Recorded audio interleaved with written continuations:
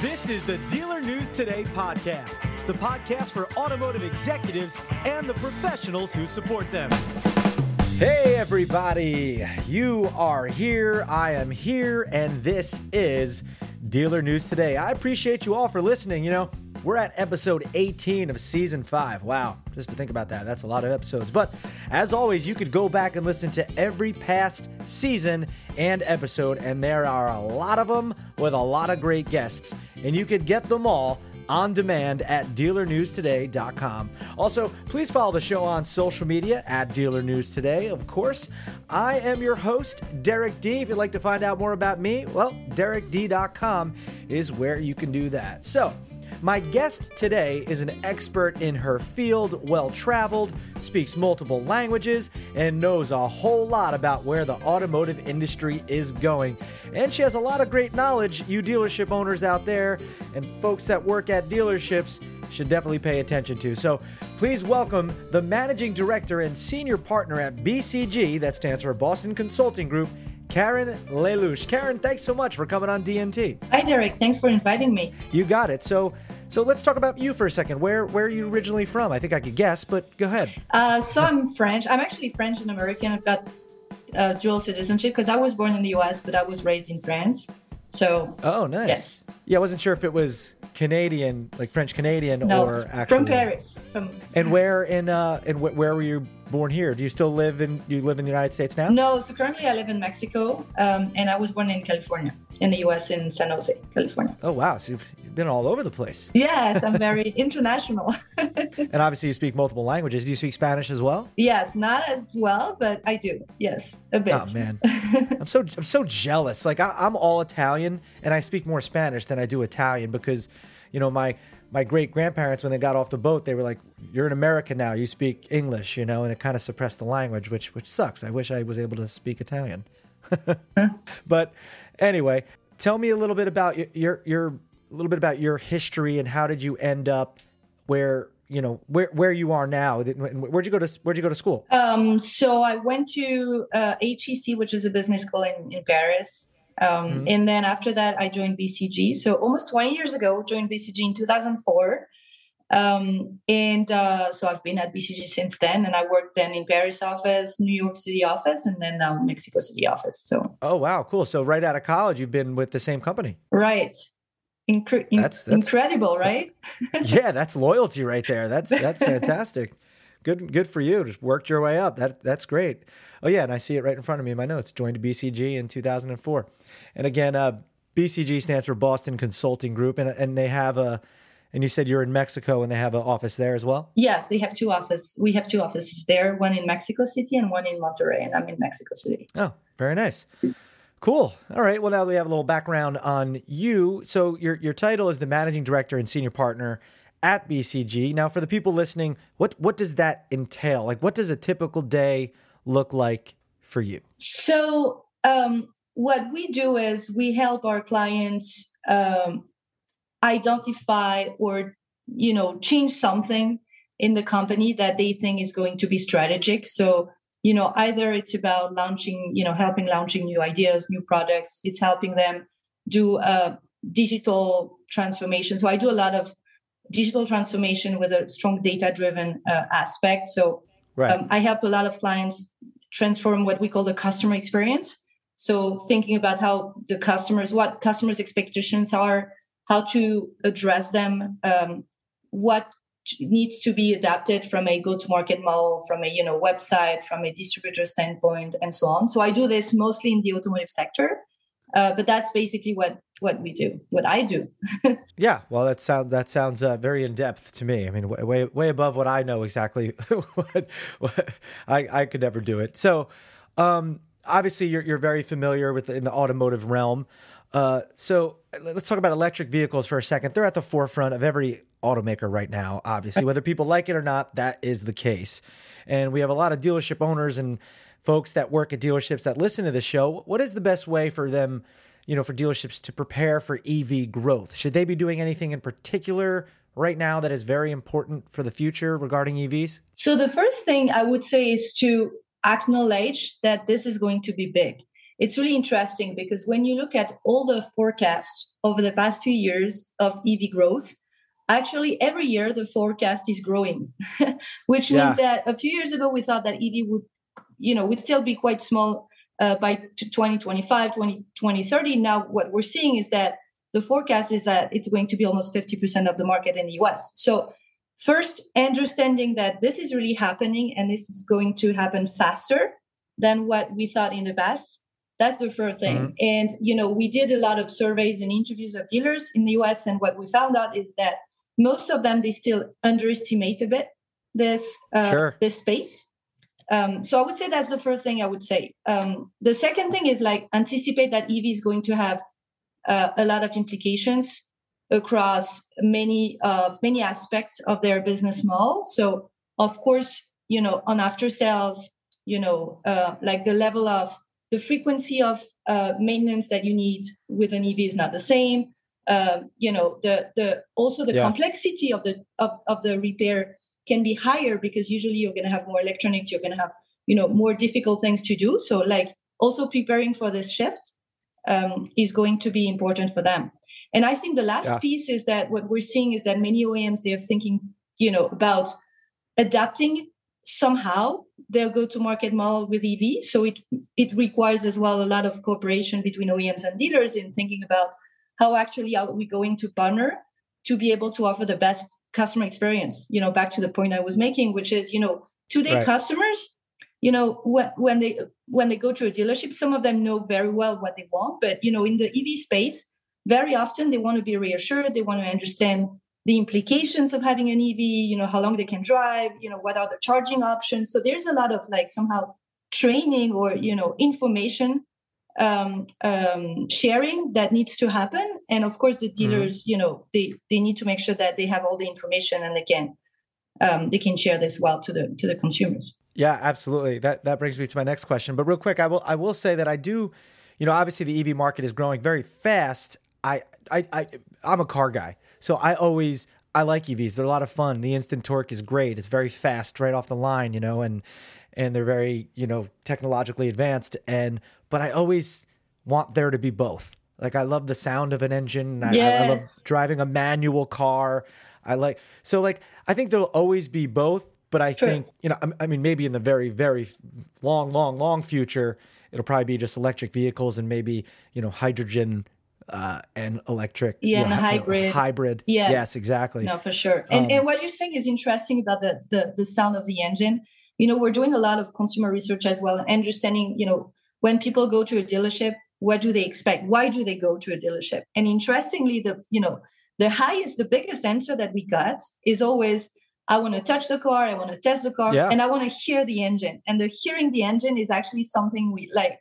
Yes. And it's a big question, how much EV trend is going to change that requirement to hear the engine, right? Yeah. Yeah. It's funny you say that because even for years now, I know Ford even did this with the Mustang. And sometimes there's actually artificial engine sound that they pipe into the car, so it sounds a little bit louder. And I don't know what I feel about that, but I think in an all electric vehicle, and sometimes it's a safety issue too, because someone could be walking across the street, they can't hear an electric vehicle, especially if their eyesight is impaired or something like that. So yeah, there's a lot of variables, but I always think there's going to be both.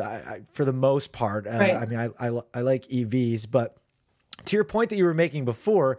This brings us perfectly into the next question. Obviously, technology in cars is already super advanced right now. And I know even for some people that's a difficult learning curve, but the sophistication of these cars, especially electric vehicles, like you were saying, is only getting more and more complex.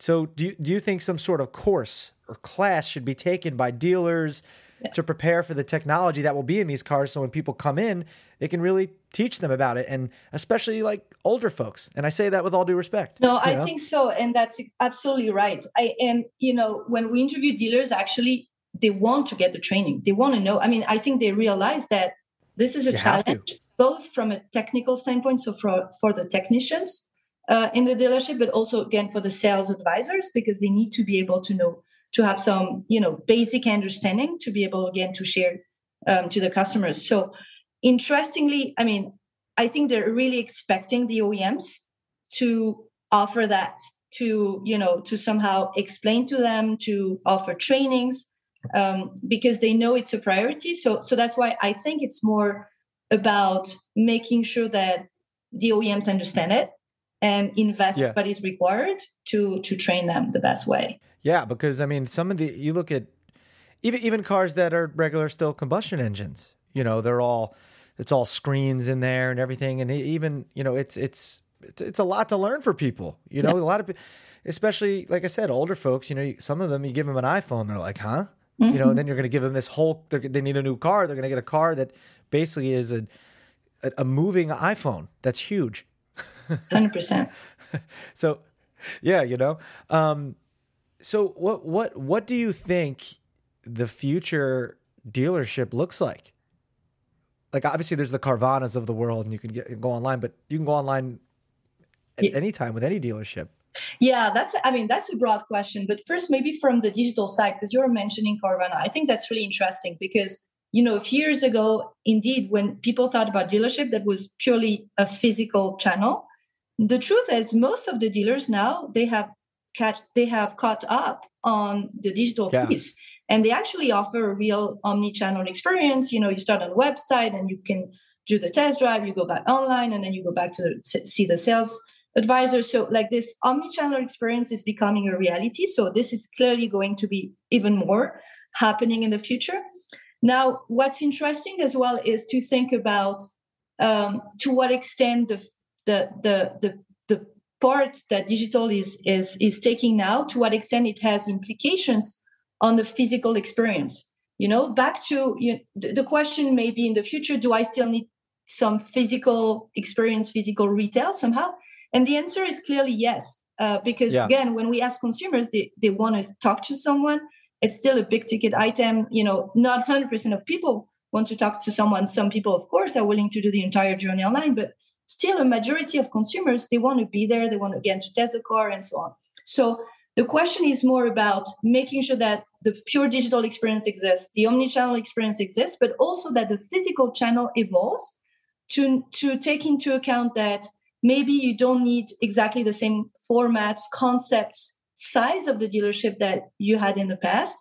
It may also, it may also mean that even the role of the advisors, of the sales advisors in the dealership may evolve, because what we're seeing is that more customers, when they come to the dealership, they actually have a very strong knowledge. I mean, less on EV, back to what we're saying, but on ICE cars, I mean, they actually have usually very strong knowledge of the car they want, even sometimes of the technology. So the role of the sales advisors is changing. So I think this is also something to take into account as we think of, the dealership of the future. Yeah, definitely. I mean, especially me, like I'm a car guy. So when I go in there and I'm looking at a car, I know what I'm looking at. I know you're not the dealerships and sales people want to do that and pull wool over your eyes, but it's I love going there and I want to ask the questions. It's that I don't think that's ever going to go away. Exactly. And I think what needs to go away though is the long process, which I think they're doing a lot better with that now, because people go online, they can get paperwork done first.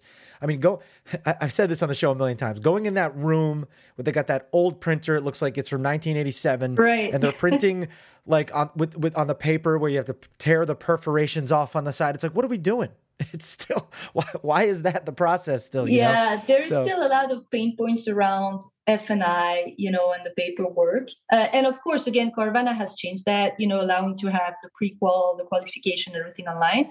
But the truth is, for the majority of consumers, it's still very painful, and it's still a lot of paperwork, and it's a lot of sometimes even stress about understanding what my F&I options are going to be, what exactly am I going to be able to afford.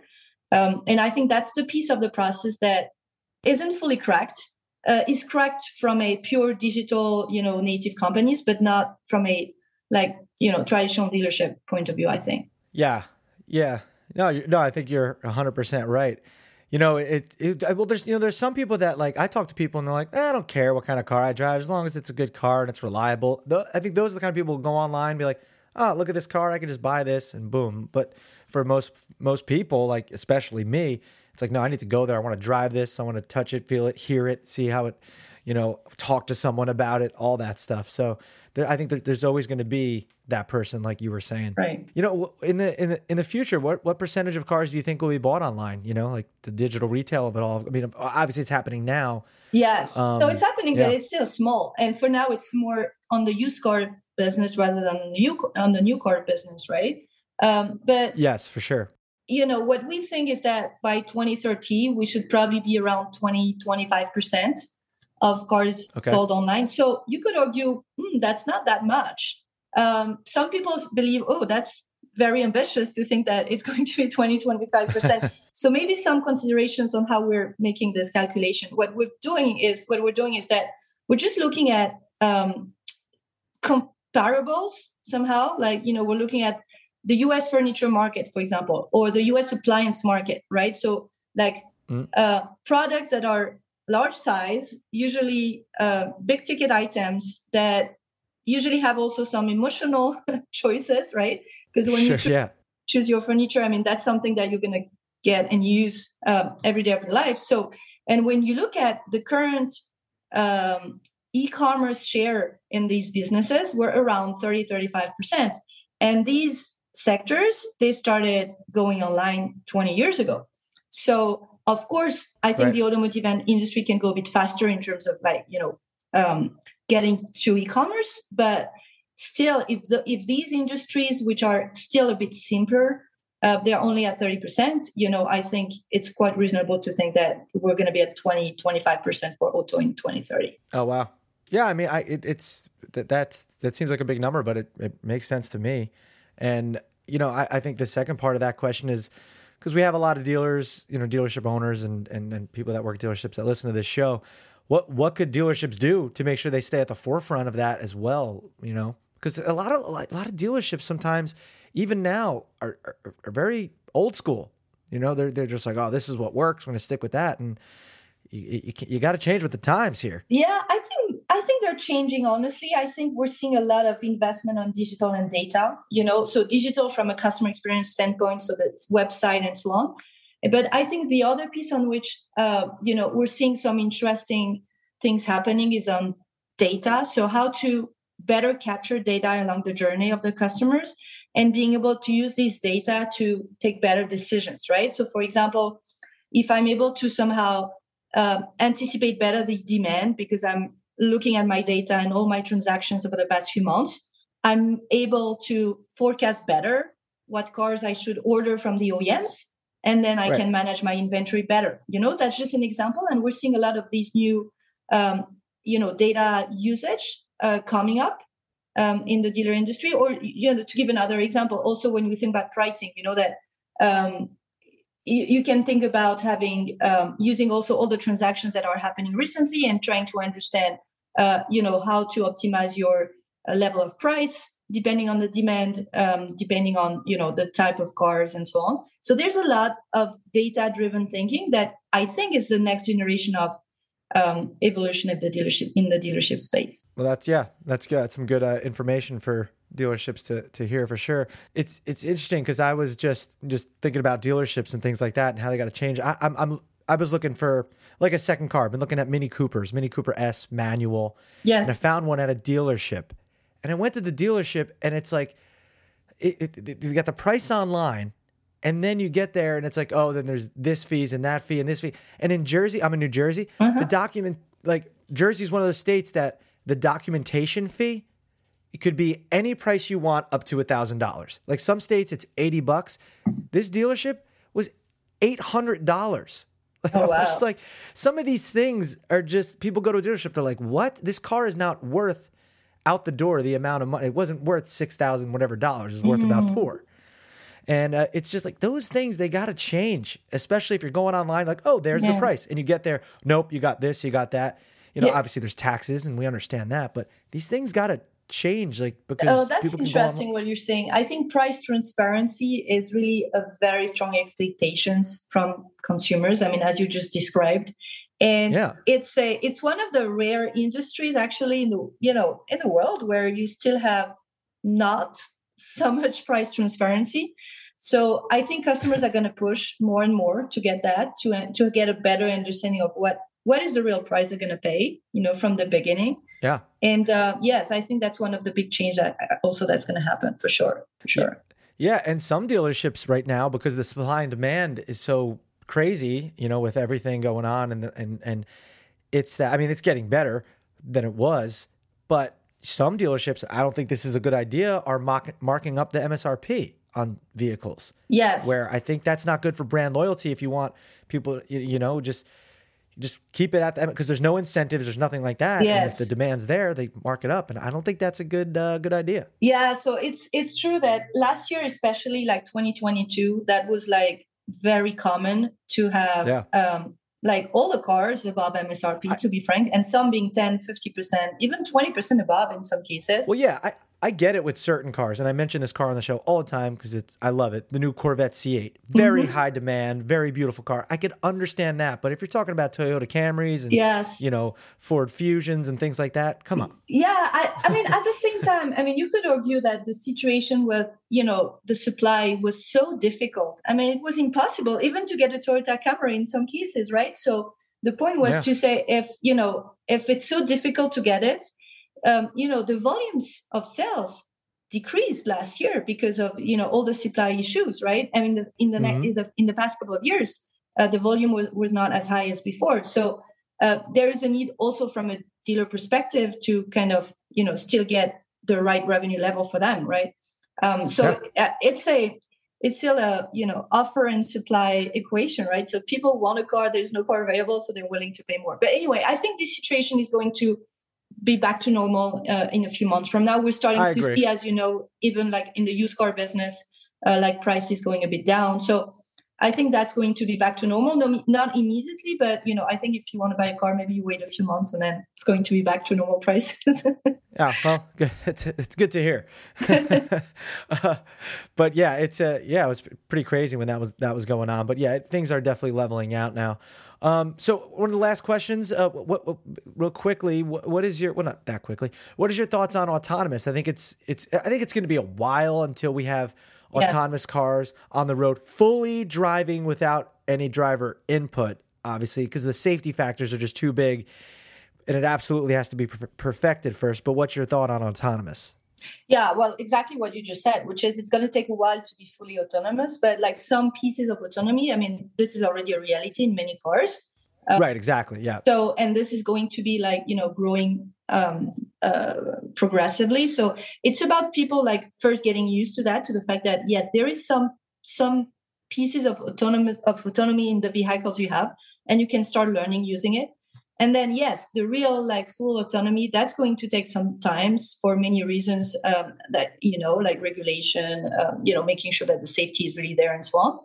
We're still seeing some like for public transportation, like, some autonomous vehicles or buses attempts. That is probably going to be also something that is going to grow in the future. But I think autonomous vehicles is really also something that is going to have an impact on the dealers, right?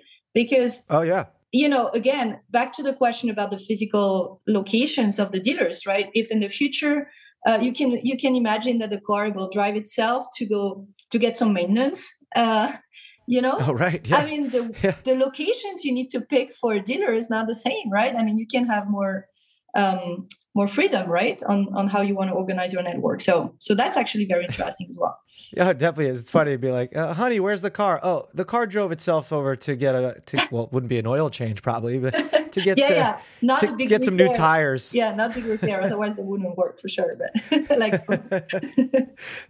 yeah, I mean, it's really interesting what the future holds for the whole automotive world. I mean, obviously, way back in the day, people thought by now, flying cars, but flying it's just cars is becoming a reality. Sorry to interrupt you, but like this. No, you're right. Interestingly, like if you look at, the press over the past few months, like this is becoming the hot topic currently, and there's a lot of like things happening in Europe, actually a lot as well, like with a lot of trials.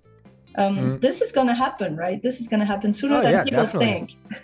Yeah, and I always say though, I'm like, if it's a flying car, I want it to look like a car Yeah. that can fly. I don't want it to look like a plane. I want it to look like a car, which obviously there's a lot of factors that go into that. But yeah, I mean, it's just amazing. We live in a really interesting time when it comes to technology and cars and all that for sure. Well, real quick, what kind of car do you drive? Can you drive manual as well? No, I drive automatic. So I have a Honda. Okay, solid car. Pilot because we need with the kids, big family, we need like a big car. So yeah, well, a Honda Pilot is big enough for sure. But I tell you, Karen, this has been fun to get your insight and perspective on everything automotive that we talked about. Before we get going, anything else you'd like to add? No, thanks for the invitation. I mean, this is like a very interesting industry where like so many things are happening. So it's very exciting for everyone, the OEMs, for the dealers, for us working in this industry. So very happy to share some thoughts on that. Yeah, you're right. A lot is happening, that's for sure. And it's exciting. We appreciate the thoughts you shared as well. Karen, thanks so much for coming on D&T. Thanks a lot. Thank you. Absolutely. You got it. Again, that was Karen Lelouch, the Managing Director and Senior Partner at Boston Consulting Group. For more information on them, head over to bcg.com. And that will do it for this episode. Make sure you follow us on social media at Dealer News Today. I am your host, Derek D, DerekD.com, for all of my stuff if you'd like to check it out. I appreciate you listening, everybody. And until next time, this is Dealer News Today.